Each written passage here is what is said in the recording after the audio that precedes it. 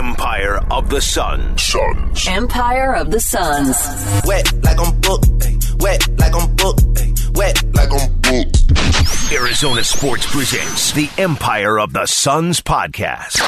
Empire of the Suns.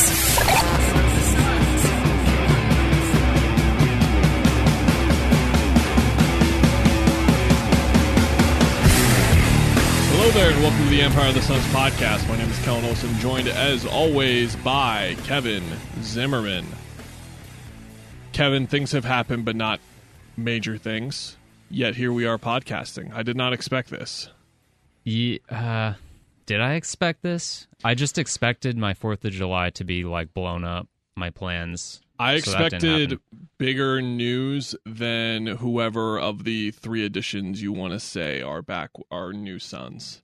Yeah. No shots at them, of course, but none of those guys warrant a headliner of the start of our podcast. The Kevin Durant talks obviously do. 3 hours before free agency, Kevin, the other Kevin. The other one. Not the one from Home Alone. I've got a stock of just Home Alone characters saying Kevin just to use for the next couple of weeks while I go more and more insane by this. This is the first time I haven't had my phone on vibrate or silent all day for 4 years. It's been a while since it's been something like this where I'm bringing my phone with me when I go to the kitchen, when I go to the bathroom. I'm bringing it everywhere with me. That was my experience this past 4-day weekend. We're recording this on Wednesday. Fortunate enough to get a 4-day weekend. Shout out Bonneville. Yeah, thank you. Tight, Floating holidays. We love to see it. So I'm just waiting for this bomb to drop, and I think my expectations were that this was going to get done quickly because I had the interpretation that Kevin Durant wanted to come to Phoenix more than he wanted to come anywhere else. And as we have learned, and what we're going to go over here over the next couple of minutes, that matters more than anything else over the last 5 years. I don't care that Kevin Durant doesn't have a no-trade clause. I don't care that Kevin Durant has a fresh 4-year deal with no outs on it or anything. He is ultimately going to control where this situation goes because you can sit here and talk about Toronto and New Orleans, but is Toronto going to give up Scotty Barnes if they don't know for sure that Kevin Durant loves Toronto and wants to be there? No, they're not going to. So all of this is to say that I thought it was pretty much Phoenix and they were going to, those two teams specifically. Now, the tricky part that we've learned since the last time we podcast, John Gambadoro first reported, and we have seen similar inklings out there that the Nets are not interested in DeAndre Ayton primarily because sign and trades, hard cap. They don't want to deal with that. So now you got to find a third team, whatever. I just thought the negotiations were going to take place over the next couple of days. Maybe they would get it done by Sunday. Maybe they get it done by Monday, Tuesday. The Nets are holding out. And do you want to hear my conspiracy theory before I toss it off to you? Yeah, go. It is, in the day and age that we live in, Kevin, with how often things are reported, how much is reported, it is beyond shocking to me that a historic trade request like this is so underreported.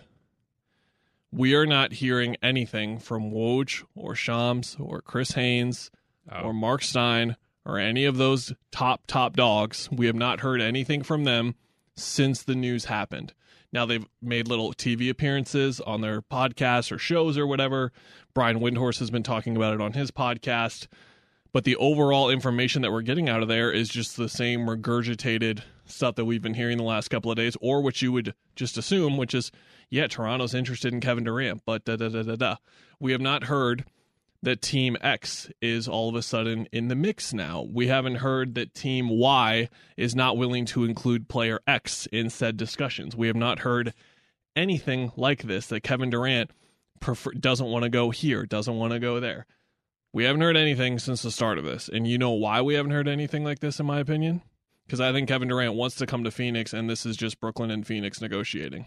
And I think that's what's been happening. Yeah. I think that's all that's been happening. I don't think that's a conspiracy. Well, okay, that's my, it's not even a conspiracy theory, it's just my theory on what is happening right now.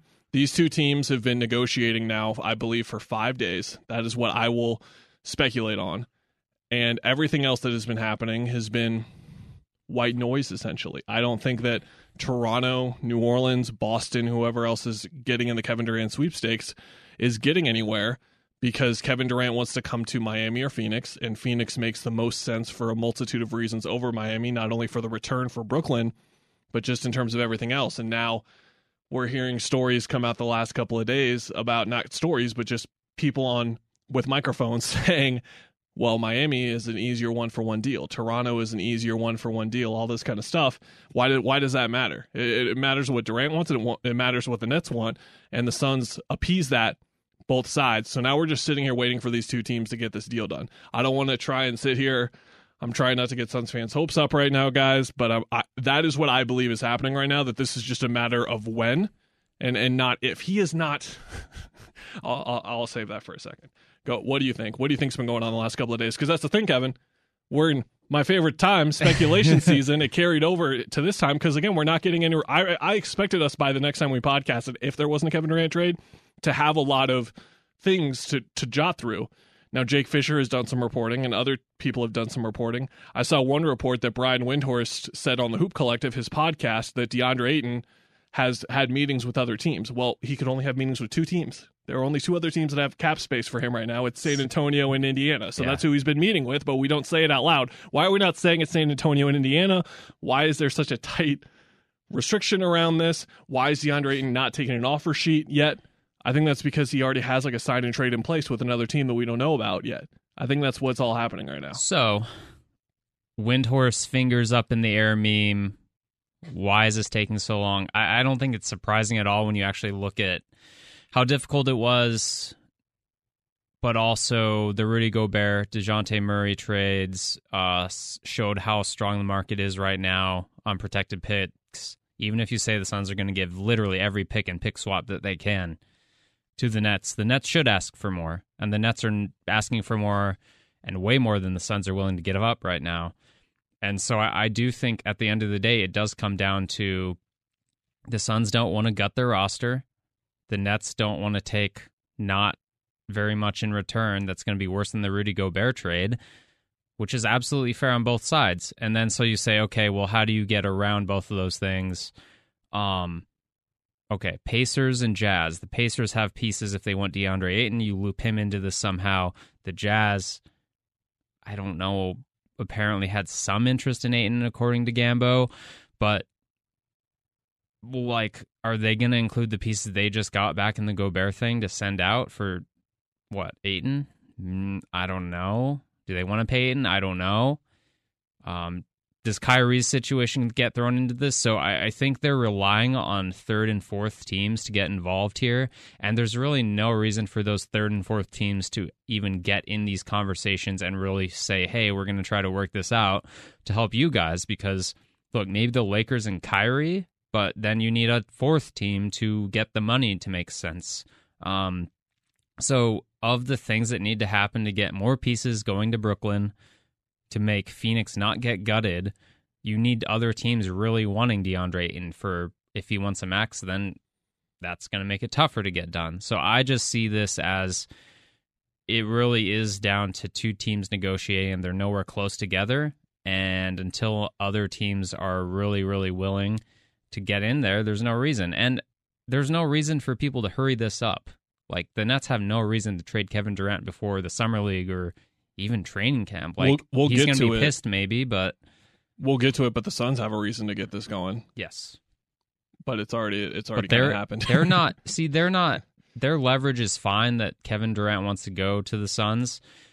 Even if you say... And I don't know, Gambo reported everyone basically is on the table except for Chris and Devin, which would make sense if Kevin Durant wants to come here. And so Shams did have one inkling of reporting when he joined Pat McAfee. He was the first person to really say that this is the number one spot for him. He was the first guy to say, since that kind of news broke, when we're talking about those top reporters again, the guys with that standing in every front office, he's the first guy I've heard say that. Now, Chris Haynes said preferred destination. Woj said preferred destination, but we didn't know what of his preferred destinations is the way it was worded. We didn't know if Phoenix was number one. Shams said it yesterday, and that kind of buys more into what we're talking about here. So, to me, the Suns don't have a reason to say, yes, we're going to put Mikal and Cam in there because they don't want to get the roster. What does it look like? It's not great looking after that.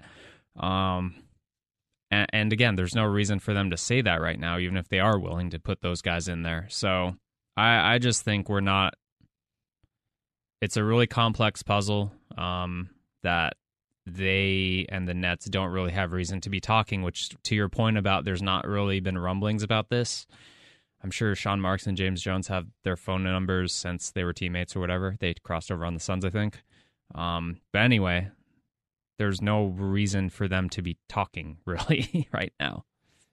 No, and to extend on your point even further, something I tweeted 2-3 days ago is that nearly every reaction I've had to a James Jones trade since after 2019, when he did the TJ Warren, Josh Jackson, DeAnthony Melton stuff, has been, or signing, has just been, oh, that's it. Like when they got Aaron Holiday, it's just, oh, they used an exception to get him. That's it. For Torrey Craig, they gave up Jalen Smith in a second-round pick. I know that it wasn't a trade that worked out for them. The Chris Paul trade, we were sitting here talking about the protections on the pick and kind of debating all that stuff. And then I remember when that kind of came out, just the pick that it was, you're like, oh, perfect. Okay, that's great. Yeah, you didn't have to go up really anything else besides that. Awesome. That's been my reaction to pretty much everything he has done.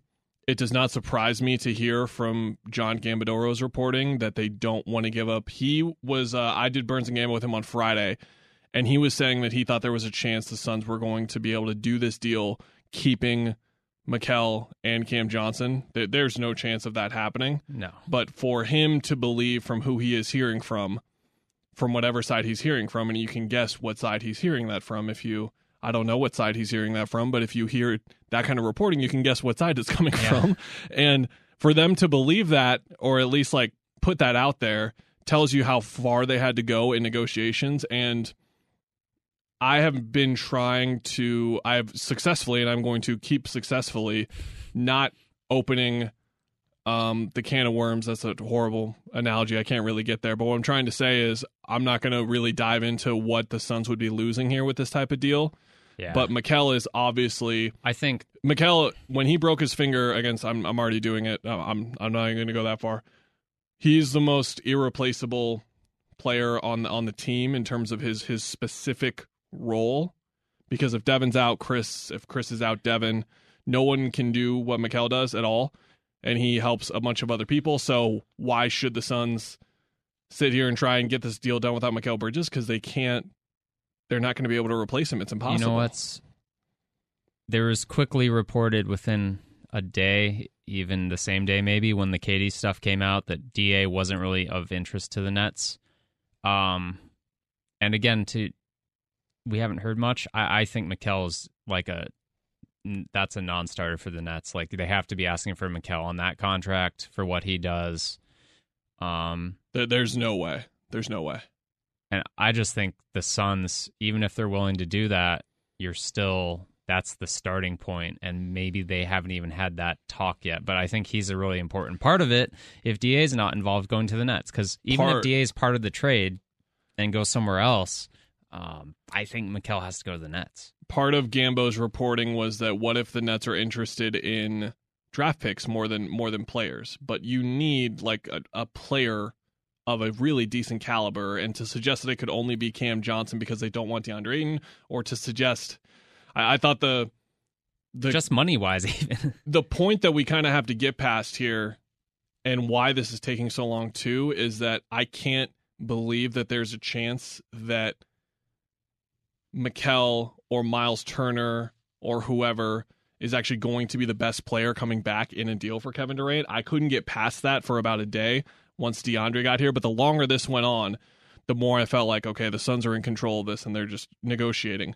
right now. Now, Toronto really wants to just go nuts and swing for the fences and include Scotty Barnes, who is going to make at least like 3, 4, 5 All-NBA teams in his career, and probably a whole lot more. We've been kind of drooling over him. I've been drooling over him on this podcast the last couple of weeks and just keep mentioning him because he's really just wasn't talked about a lot, even if he was Rookie of the Year. But he's the, like, Toronto now, in the same way of Devin Booker after his rookie year. Toronto's like, okay, whatever happens in the next 5 years, like, we'll have Scotty Barnes in 5 years and we build around him, and then everything else is just supplementary around him. That's what they've got with him.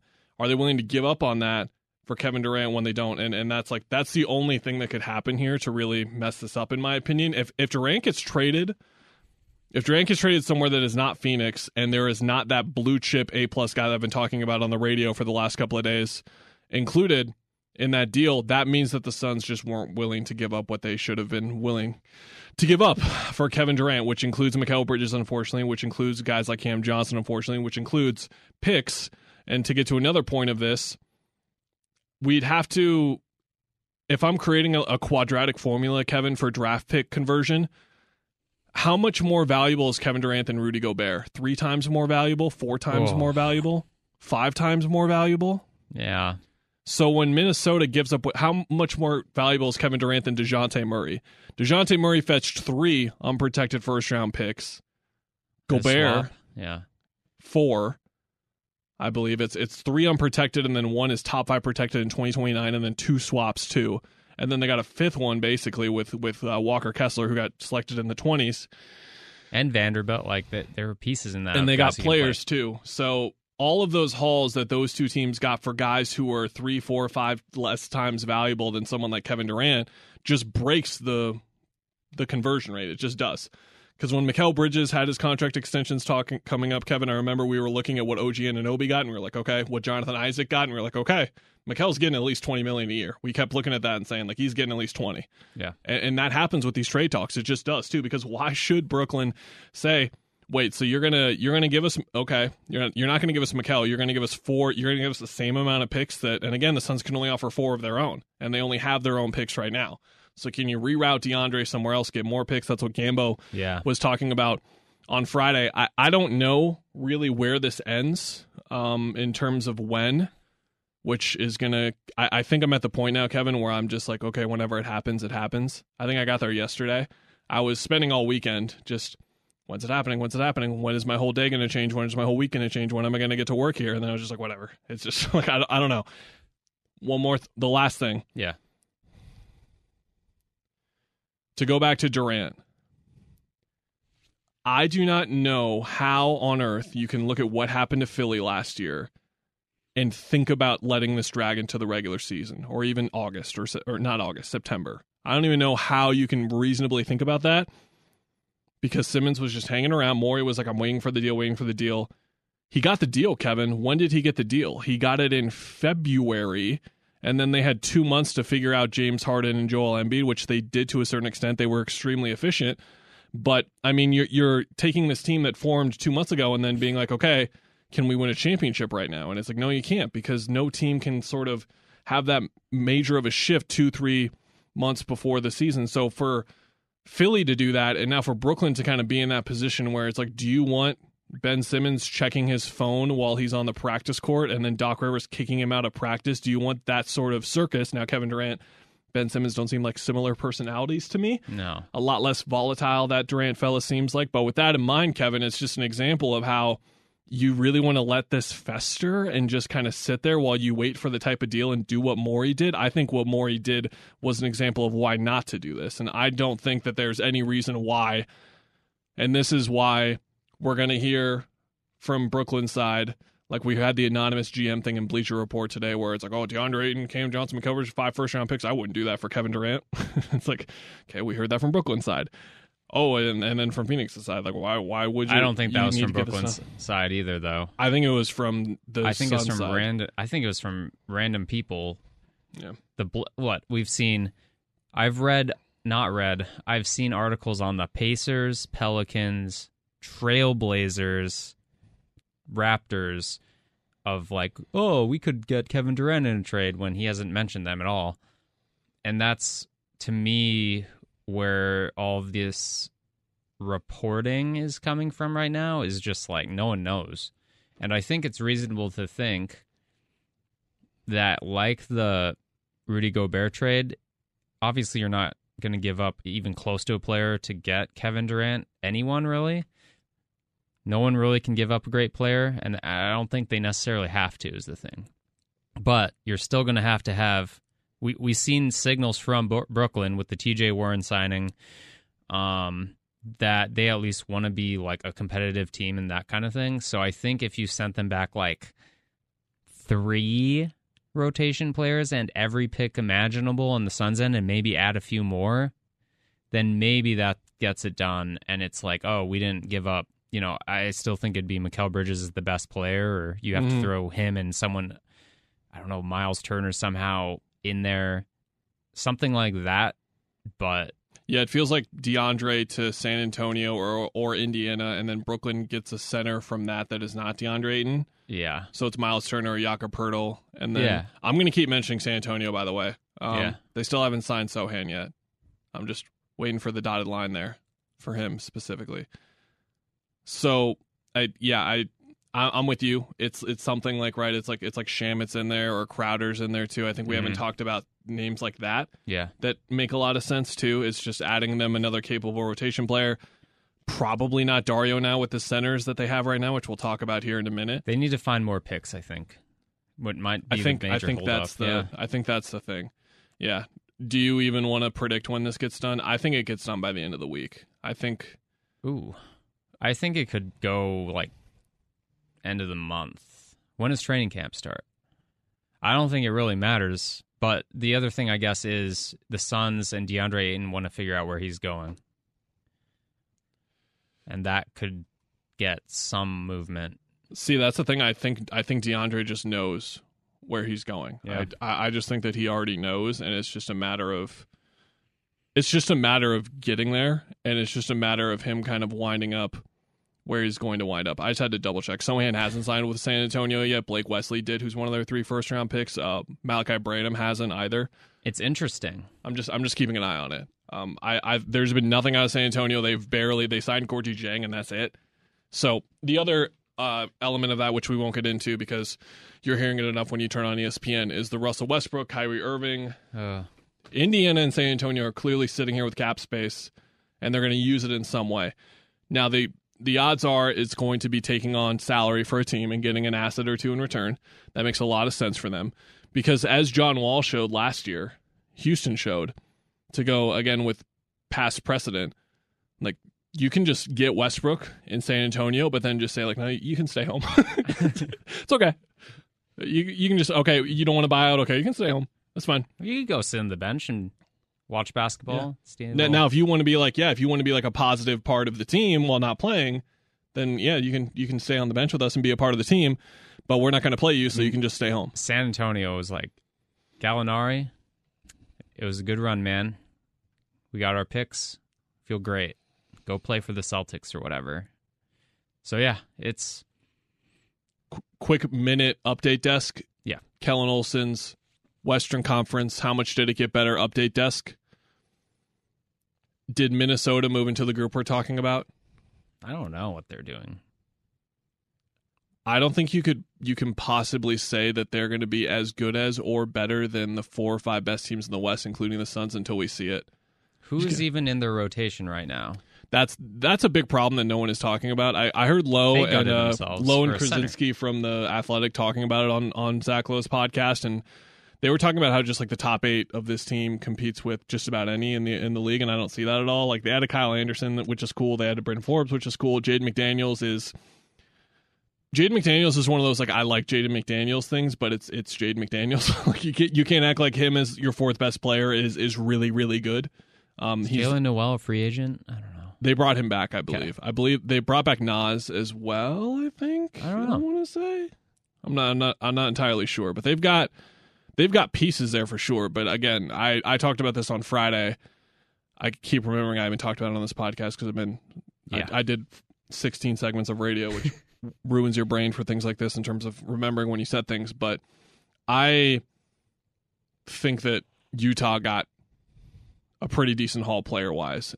Oh yeah, they gave up 4 rotation players basically, and Utah, if they are trying to figure out this Donovan thing, could be a play-in team for sure. Mm-hmm. And everyone's acting like that's a terrible thing, and it's like, oh, well, no, like if they're 500 and competing for a playoff spot, it's play-in is the same as 6th. Like you just got to win a little more. But yeah, nothing. I don't think there's anything wrong with them dropping to that tier as long as they're competitive, and that's what the play-in allows. Like that's. The Wembanyama thing, which, by the way, did teams did half the front offices in the league wake up from a coma and not check the updated lottery odds for teams right now? Because teams are just selling for Wembanyama and Scoot Henderson, and it's like, great, You have a 7% chance, even if you get the bet. I don't know what the numbers are. They're better than that for the team that gets first, but the first best odds. But holy smokes! Okay, the update desk went longer than 2 minutes. We'll hit on that more in the coming weeks in terms of how the West kind of unfolded.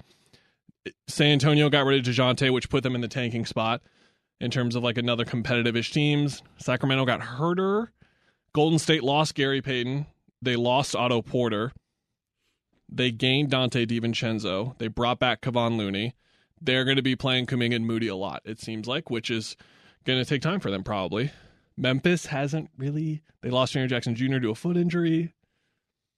Oh, yeah. That was kind of serious, huh? Clippers got John Wall. We talked about that last episode. That's a good pickup. It's probably the Clippers in terms of who I had to pick. Lots in terms of re-signings, yeah. Yeah. Clippers just look good because of all the guys coming back healthy, you think. Let's quickly run through a couple of the new Suns, shall we? Yeah. To end the KD conspiracy theory, not really conspiracy theory, but just a theory. The Suns added 2 wings, Kevin, and the deepest position on the team is wings. Now, why did they do that? I'm doing the Windhorse finger point. Why did they do that? Double finger point, different Why directions. Why is that? Lean back. The positions, just the roster as it stands right now is heavily weighted towards wings, which is not unusual, not anything crazy in the league. Smaller wings.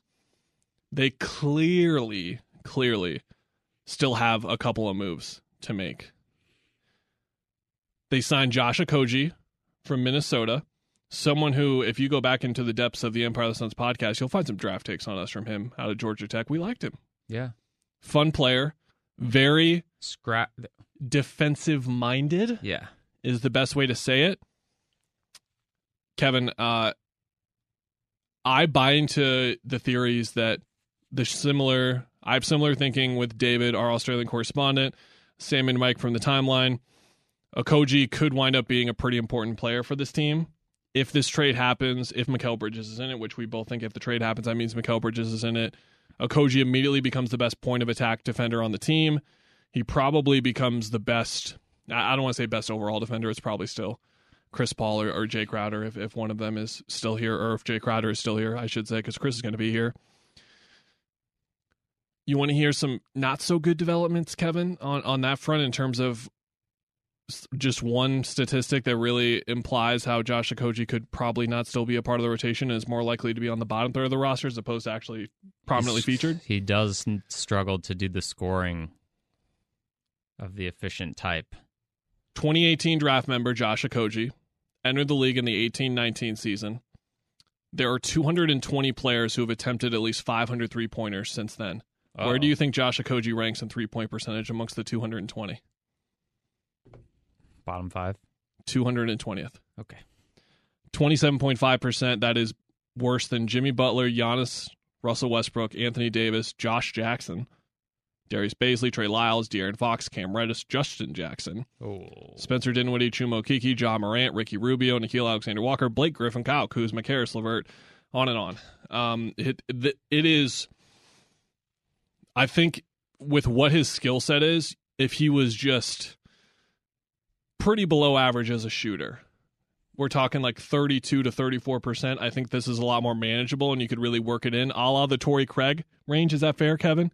To say if he was in the Torrey Craig range of being a shooter, that maybe that you could see this a little bit more, which is why I'm not sure what his role is on the team, and I'm starting to think that Torrey Craig is kind of important to them if they do this Kevin Durant trade, and they might want to, and I don't think about Okogie starting. I think about Torrey Craig starting, to be honest. That's who I think about starting if Mikal's gone, because you need someone to guard the number one guy on the other team. Devin Booker should not do that. Chris Paul should not do that. Need them to save their legs. Kevin Durant should not do that. Okay, who's that wing? Might be Torrey Craig. We'll see. I don't know. There could be other moves in place. Maybe Jay Crowder is still here, and maybe Jay Crowder just starts and he takes that assignment. But again, like Ja Morant, Steph Curry, De'Aaron Fox, I just mentioned, DeJounte Murray, like who, Trae Young. I don't know. I'm not sure. But Okogie is such an interesting player that we have to kind of bring up. I don't want to go that far, but he's interesting enough to where we have to like kind of bring up the 3-point percentage, just kind of dampen it a little bit, because he's a smart player. He's very intense defensively, and just physical on the ball. You keep bringing up point of attack with him just because it's 7-foot wingspan I just saw. Yeah, it's a a 6'4" frame. Yeah, it's a really big on-ball thing. Those 3-point percentages, though, he hasn't even had a season where he's hit 30 yet. He was at 29.8% last year, but basically didn't play for Minnesota. His minute total dropped from 1197 to 516 this year. His total minutes actually every season have gone down a little bit now, like injuries and stuff. I mean, on bad Minnesota teams, he was starting, and it's kind of tailed off as they've gotten a little better. So, I mean, if that tells you anything, it's that like you can trust him. Haven't seen enough of him yet. I'm going to go back and watch some games from him a year or two ago in August, but that's an August thing, not a right now thing, Kevin. Got to be honest with everyone.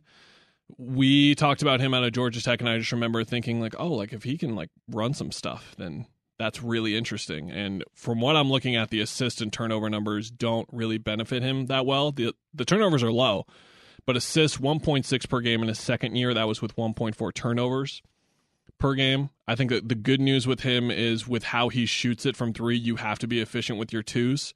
And he shot 49%, 50%, 53% the last 3 seasons on his twos, which is good stuff.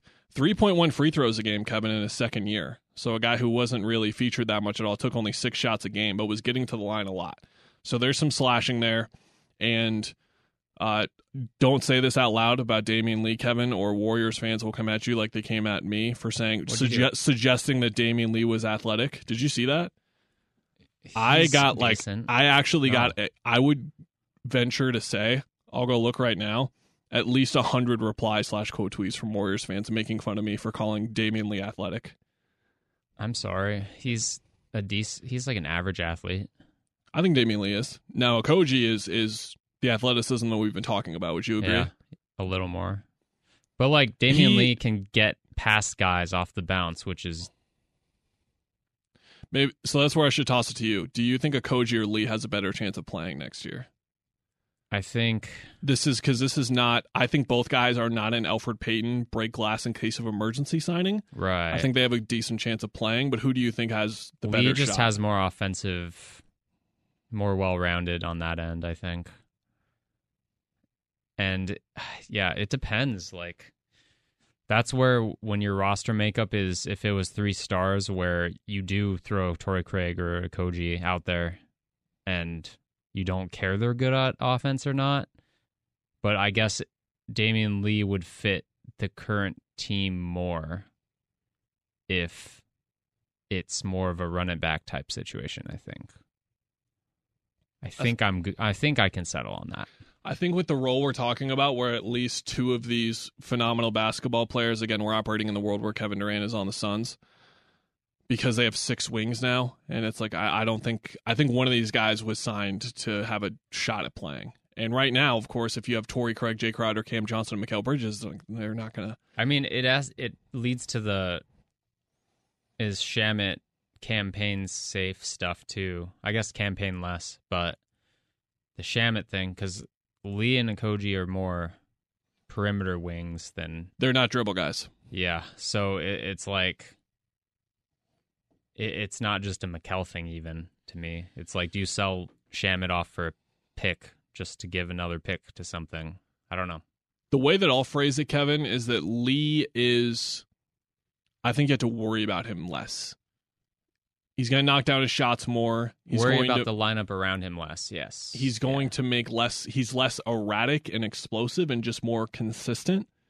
I saw a Warriors writer who kind of touched on how Warriors fans were like, thank God this guy's gone, he sucks. And he basically said that Warriors fans had an expectation that the guys at 10, 11, 12, 13 in the roster are all of a sudden supposed to be these dynamic, like 6 men off the bench, and just expectations were too sky high for those guys on the roster. I think like you can look obviously as Gary Payton II as an example of a guy who had that type of impact in that role, and Damian Lee is not going to have that type of impact.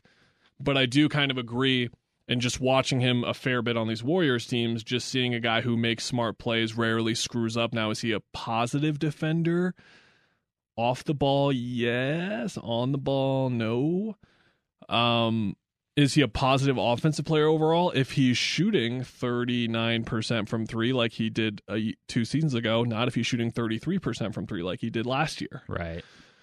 So it's really simple with a lot of these guys. And for him, if the shot is 36, 37, it can be in between that. That's fine. Then you're getting a positive player here. And I think is someone who, if there was someone to be excited about, which I think there should be because all these guys are, I know we have a Landale Hive already assembling online, but I think Lee is the guy to me who makes the most sense as the, okay, put him out there when, if you got, so Chris comes out at 6 minutes, hypothetical ball handler, Kevin, whether it's campaign, whether it's someone else who they don't have on the roster yet, comes in when one of the wings kind of checks out, let's say Durant in the situation or other forward starting, Torrey Craig, Jay Crowder, guy not on the roster. Lee comes in there for like 5-6 minutes and just does smart stuff, is out there with Book a bit, is out there with Chris a bit, just making little glue guy plays, because we're going to talk about that. If the trade happens, we're just going to talk about how much, and including if Cam Johnson is in the deal too, we're just going to talk about how much this team is going to be missing glue guy, impact plays, making your presence known from the wing spot, because that is something that those guys did all of the freaking time. Sorry, I'm looking up Jock Landale game logs for when they played Arizona. Oh, in college? Yeah. Suns acquired Jock Landale from the Atlanta Hawks. He was part of the DeJounte Murray trade. It seems like strictly just to make salaries work because the Suns traded cash to Atlanta. As I said on Twitter, shout out to the Suns for spending money like this. Yes, was it the lowest amount possible in this situation? It was. And it wasn't $5 million like you pay for a high second-round pick or whatever, but they spent money to improve the team. And you know what, Kevin? A slight round of applause for that. To get a player like Jock Landale, who went undrafted in 2018, spent a couple of years playing professionally overseas, gets on the Spurs last year, and I hate to like typecast here, Kevin, but he plays like an Australian basketball player. Like, he's really physical, he's super annoying, he's very smart. Like, I loved watching the Patty Mills led Australian teams. I love watching them, and it's just because you went to St. Mary's. He did, just like old Patty. You got the like higher end players, right? Like you got Ingles, you got all those guys. But then you just see like these Jock Landales, these guys you've never heard of. It's like, oh yeah, they're tough and they're making smart passes and they're not screwing things up. And it's like, yes, are they getting stuffed at the rim by Kevin Durant or Bam Adebayo? Yes, but they're making smart plays and they're being annoying. And that's what I saw when I watched a little bit of Landale. He's a 0.5 guy. The way I described it is he's not a playmaker like Dario Saric. And when we say playmaker, I think people get confused when we talk about these things and use certain terms. Playmaker, I'm talking you can make a couple dribbles and make something happen. Dario can do that. Now, he's not LeBron James, but he can make a couple of dribbles and make a pass. I don't really see Landale as that. I see it more of just, okay, quick pass, DHO, seal off my guy on the switch. Here I am for the offensive rebound. All those kinds of, okay, I do need to take a dribble from the elbow. I see the guy rotating early. Here's the kick out to the corner. Like, he can make those passes, and it's pretty impressive for a guy of his size. And just, you need to be really smart, first of all, to see the passes that he does. And they need to be like technically like able to throw the pass, and he can. All of this is to say, Kevin, and where I turn it to you is, and this is, again, I've got some tape to watch in August. I can't speak on his defense. I'm not going to sit here and act like I've rolled through a dozen games that he's played to see how he moves defensively. I don't know.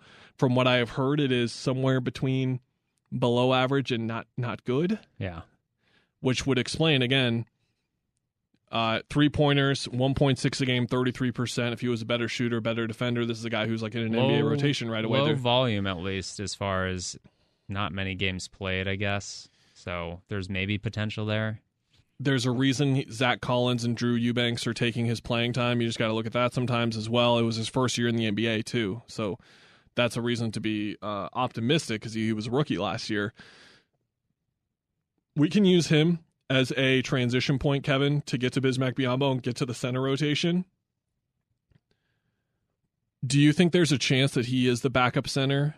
I can't say starting. I can't go that far. Some people already are, which is, I don't know what's going on there. But can you... Bismack? No, Landale. Oh, no. Okay. I think he's the depth piece. I think that he is the Bismack of last year, essentially. Yeah. I think right now...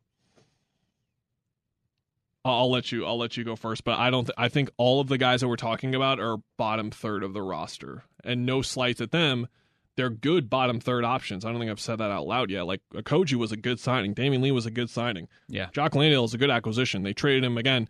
James Jones, like, he just gave up the minimum amount of cash you can, and they got him.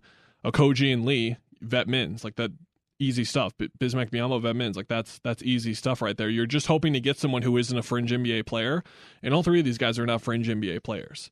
Okogie has an NBA skill. Damian Lee is an NBA player. Bismack Biyombo has an NBA skill and is an NBA player. Jock Landale has an NBA skill and is an NBA player. I think it still speaks to DA's back or probably more wingy. I don't like who else is left on the market. I think Suns fans are panicking about Thomas Bryant going to the Lakers or something. That's because he was the only center who feasibly kind of made sense to start for them or be like a real impact in the center rotation. Now you're talking Montrezl Harrell, LaMarcus Aldridge, all these guys who don't. Did really everyone wince when I just said? Did you wince when I just said if DA's back? Is that a thing? Mm-hmm. Okay, I didn't wince. I mean, if the Kevin Durant things go south, he has to be back. You have no other choice now, pretty much. Yeah, I mean, Landale shouldn't be your number 2, but he could be a number 2 true center, and you just Ish Wainwright, Jay Crowder it up a lot more or something, which they need to re-sign Ish Wainwright still, but he's on their summer league team, so they probably will. I'm sensing something fishy there too, Kev, if I got to say. Yeah. I'm like, are they going to play small? Are they going to look at Dario and then just a wing as their center rotation? And probably just Dario, yeah. And then are they going to play Bismack for certain matchups where they need a real center, someone beefy to his extent, and just having the size, having the strength? I think that there's a decent chance that this is their center rotation on opening night. Yeah. And do I endorse that? No. Do I think that's a good idea? Probably not. It all just would depend on Dario. Dario would just have to have his best season and play confidently and play consistently in the way that we've seen. We talked about it an episode ago, 2 episodes ago, just about how I think people were quick to forget that he lost his minutes in the playoffs and he's been inconsistent over stretches of his career for extended periods of time that have led to him losing his playing time on multiple occasions here. But we've seen him at his best. We've seen the on-off numbers. We've seen all of that. Like, he helps them win. And if he can be an average to above average shooter, and then if he can just consistently impact the game in ways that he wasn't before, not hesitate, all those kinds of things, be the player that we know. He's coming off of multiple knee injuries we should probably talk about too, in terms of his role next year. So all of this is to say, I suggested last episode, Kevin, I was like, if they use their TP, if they use their taxpayer mid-level exception, and you were like, what? They have to, of course. What? You have to use it. I just, for some reason, I think they're going to use it still, but they're almost out of options. There's Dennis Schroeder and Lou Williams at ball handler. There's a couple names left at wing. At center, you'd be overpaying for someone if you gave it to them, which is not... If they overpay for someone using that exception, I'm not going to be the first... I'm not going to criticize them for it because you have to... It's a resource. You should use it. Yeah. If that's what it takes, and like a guy's asking for 4 and you can only offer this, like the 6'5", you should offer them the 6'5". But I think what is happening right now is that if you and I have to do this for 6 more weeks before Kevin Durant gets traded, we're going to be running into a wall over and over again. And then things are going to happen we didn't expect. Kind of where I'm going at is that I not only think that they have this kind of thing, they're just negotiating and working out details, playing the long game with Brooklyn. I think that they have other deals ready too. I think they have... It doesn't add up. Either way, whether you get KD or not, I don't think anything adds up right now. Okay. Kevin Durant to Brooklyn. Kevin Durant from Brooklyn. That's 1. DeAndre Ayton sign and trade to somewhere that's not Brooklyn. I think that's 2. And then I think there's a third deal too. I think there are 3 right now. I think the expirings and Mikal. Because, like, you trade Mikal and someone else, there's still other expirings to manage the roster and get other pieces and stuff like that. Yeah. I don't know. I think... Jeremy Sohan starting 5 opening night. Calling it now. I'm kidding. But something weird like that, right? Like it's Dario and another kind of undersized 5 kind of... I don't know. I wonder... I could see, like, Dario and Bismack makes sense, but you need something else in there, and that could be a big power forward. and you go small. It would take quite the philosophical change from Monty for sure, because he loves him some centers. But from what we've learned, that's the one thing in all this, even outside of DA, is every center who has come here, at every power forward who has changed to become a center, that's Dario, Frank, Bismack, JaVale, Aaron Baines. Am I missing anyone? That's 5 guys where they could play any of those NDA, if you want to include them. That's 6 players that played center and were very successful with this team. So apparently, when you play with CP3 and Book at center, or Ricky Rubio even at point guard, this system just makes centers look good. And that's obviously why they probably aren't wanting to max DA, all that. But I would say you just need another body. Wasn't Eric Gordon supposed to be on Philly by now? Oh, yeah. I don't know. There's too much not happening right now. Yeah. I think that there are plenty of moves that are waiting to be done right now, not only by the Suns, but other teams as well. And this is the pause that I talked about last episode. It's curious because, like, is KD holding up stuff? Yes, for sure. But are there moves the Suns can make regardless of that will set themselves up better for that? But also, if that can't go through, it still makes sense to do. I think it's going to be a flurry of stuff, is all. Yes. As I'm trying to say, I guess. I think whatever day he gets traded, there's going to be a million things that happen, but I also think that there is going to be a Toronto, Boston, New Orleans, whoever else is talking to Brooklyn every day is going to be like, screw it. Like, we're done talking to you. Like, just go get it done with Phoenix. We're going to do the other things we're going to do. And it is a matter of, because other teams have to move on. And it's weird. Other thing we haven't mentioned real quick is KD went to the Nets hours before free agency, said what he had to say, and it went out there. And before that, it was like KD hasn't talked to them. Like, that's super crazy, and all this is like, I wonder if we'd hear like, oh, KD's open to going to the Raps, or KD's open to going somewhere else. It's not the Suns. Yeah. Or if he's just like, no, I'm not going to put anything else out there. I'm just going to sit in my Brooklyn apartment doing interviews with Letterman or whatever he does. Yeah. And one more waiting thing, I think San Antonio and Indiana could just be sitting there and being like, do you need somewhere to toss Ben Simmons for really, really, really low value? Lowe was talking about that. Like, this is the lowest Simmons trade value is ever going to be, pretty much. Yeah. And Indiana and San Antonio, who would be willing to take that risk to a certain extent, I would like to think, especially a team like San Antonio. Indiana less so. They've already got Tyrese. They're kind of sorted. But San Antonio looking for that blue chip guy to put next to Wembanyama when they win the lottery, because, of course, they get the next Tim Duncan guy who's 4 inches taller and also can shoot threes.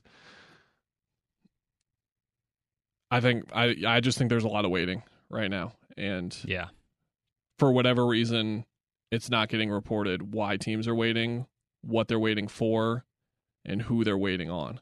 All of that's not getting reported. Don't know why. But we can speculate, and that's what we just did for 45 minutes. Let's run through this Summer League roster quickly. Friday is the first game. Ish Wainwright headlines the group. He is currently, David reported no qualifying offers for Ish and Ife Lundberg. Ife Lundberg told Dwayne Rankin from the Arizona Republic today he wanted to have an NBA contract if he played Summer League for someone, because he felt like injury risk-wise he didn't want to risk it. More than obligated to do that, my good sir. Good wishes to him in Europe, I guess, because I think that's what that means, if I'm going to read into it. But Ish Wainwright is playing. Shout out to Ish. Just got back from Africa. He was playing in the World Cup qualifiers for Uganda. Doing well. Weird situation for them. Did you read about this in Umar Ballo? No. I believe it's Mali who's Umar Ballo is playing for. Yeah. Their team wasn't, like, had a wage dispute, like, where they weren't getting paid, and they're like, all right, we're not playing then. So then that's Uganda's group, and it's 4 teams in a group, and so one team just dropped out, so then every team moved on. So Uganda already moved on. They were struggling against Nigeria and Cape Verde. Cape Verde, by the way, led by, do you remember Willie Tavares? Oh, yeah. 7'4" homeboy. I believe that's who it was. I don't want to say this and then... Was he on the Hawks? And then, or was he a Spurs pick? be wrong. Or both. Am I thinking of the wrong guy? I need to get this right. I'm sorry, everyone. This is terrible podcasting content. But remember him? It was like 7'4". It And says it's like he's Eddie Dominic- Tavares. Excuse me, Willie Eddie Tavares. Oh, no, that's a baseball player. He is. Continue. He is from Cape Verde though. But it's like the type of highlights you would expect from that type of guy, where it's like people just not understanding how. Don't Not- try to shoot Not over playing the against NBA athletic size, let alone someone that massive, and it's just he's got like 7 blocks or whatever. Yeah. Ish Don't was- try Chet Holmgren, by the way. Ish playing well for those guys. Got back yesterday, I want to say. Wasn't there for practice, though. Again, this is similar to last year, and I tweeted this. I understand a lot of Suns fans, after the way the finals went and just the finals in general, really long year, they just kind of disconnected and didn't even pay attention to Summer League last year. For those of you that were in that camp, the Suns did something that like no other team is doing, which is we're going to grab these guys who were NBA draft prospects at a time, and they've played for 2, 3, 4, 5, 6 years internationally. We're going to bring them back over and just give them a week or two, spend 3 weeks with them, get an up-close look at these prospects that no one else is like handing out those resources for. No one else is doing that. And I think it's interesting, and I think it's smart. Do I think it should be a mix? Yes. Do I think it should include players from this draft class? Yes. But neither here nor there. You and I talked about this enough 2 episodes ago, and not using two-way spots and all that kind of stuff.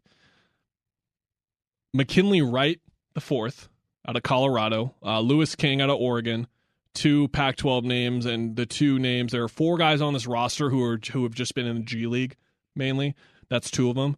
And then 14 of these 18, they're going to cut down this 18 they're going to cut a couple of names here, and they probably already have by now. Midgard is a no-go for you Oh. GCU listeners. Did he already get the He boot? said on Tough Twitter, that was a nice workout, something.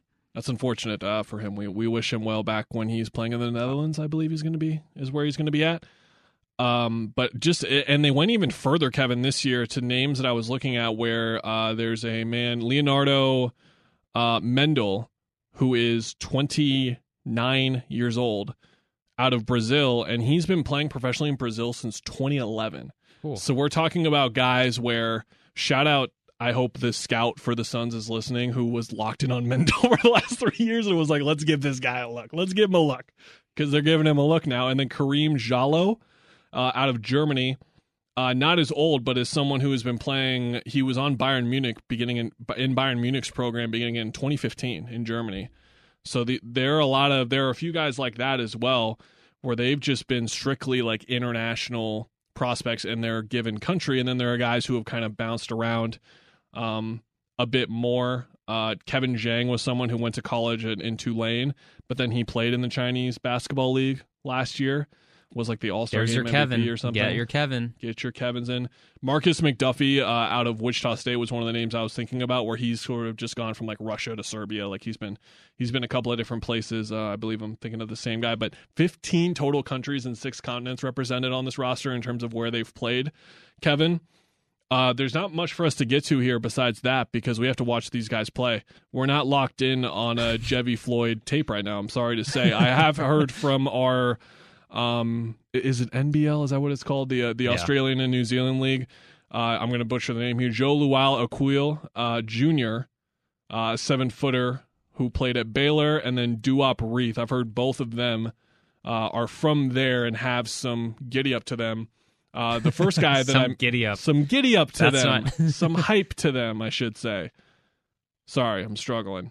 Homeboy that I mentioned first, he was teammates with Jock Landale.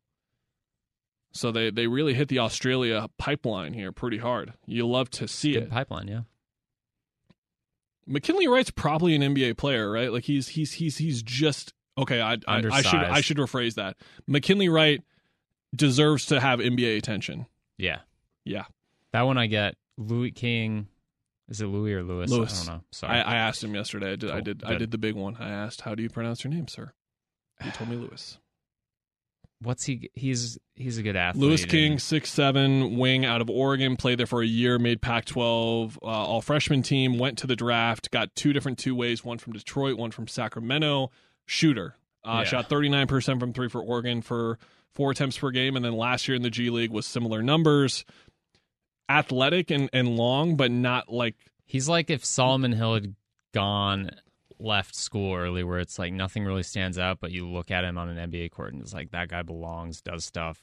Warriors fans have like a 3-story condo in my head now when I call someone athletic. Because it's like, so I'm going to refer to that as Damian Lee athletic now, where Louis King is athletic, but is he like outlier athletic? No. Like he's... Athletic, NBA athleticism, or at least capable. Meets the threshold. Because like, if you went... I shouldn't say it not watching all these guys, but when you watch the Suns Summer League roster hit the floor, they're not going to be very athletic. Olivier Sarr is someone we should mention. He was one of those guys where he put up a lot of numbers for OKC, and they're like, don't do that, and then they cut him. Yeah. Which is just crazy. Do you remember the guy who had like 26 and 20 or something? I can't... No. Oh, there was someone who I'd never heard of who had like a monster night for them and like single-handedly won them a game, and then they cut him. Like, you can't do that here, man. Like, you can't do that here. Ugh, what a weird world those people live in. They have Chet Holmgren now, so life is good. Oh. The next Kevin Durant / Dirk Nowitzki / whatever you want to say. They let him dribble and stuff, which, like, it made sense why Gonzaga didn't, but also, like, that's why I hate. That's what makes me a college basketball hater, is when you see him do all that stuff last night, and it's just like, oh. Vecini was tweeting about it's like Scotty Barnes, who we've talked about. It's like you don't have room to dribble. You just don't have room to dribble on those courts. Everyone's playing zone all the time. It's like you can't.